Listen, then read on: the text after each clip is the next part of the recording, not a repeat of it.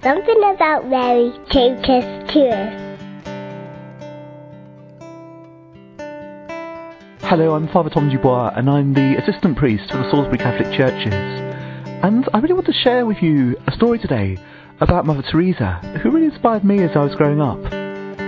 Mother Teresa, who had this amazing apostolate working with some of the poorest, most destitute people in the world. And one day she was asked by a bishop what the secret was to her success, how she managed to have such a successful ministry and how she managed to touch the hearts of so many people.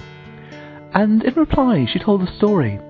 She said that when she was young, she was walking with her mother to a neighbouring village, and it was somewhere she'd never been to before. And at one point during their journey, her mother stopped and said to her, "Do you know where we're going?" She said, "No, it's the first time we're going." And she said, "That's right, you don't know where we're going, but you're not frightened because I'm here and I'm holding your hand and I'll lead you to the place where we're going." And her mother said to her, in the same way, as you're going through life, hold on to the hand of Mary, and Mary will lead you to the heart of her son Jesus. And Mother Teresa said, that was really the secret of her apostolate, that each day she thought about Mary, and she really felt herself holding Mary's hand, and Mary leading her ever more deeply to the heart of Jesus each day of her ministry.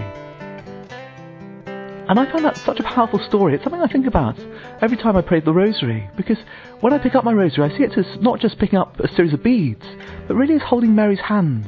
It's actually taking Mary's hand, and each time I meditate on the rosary, I really see it as kind of holding Mary's hand and being led by her to the heart of Jesus, seeing Jesus ever more deeply through Mary's eyes, and having that joy of really sharing her heart, sharing her love for her son Jesus.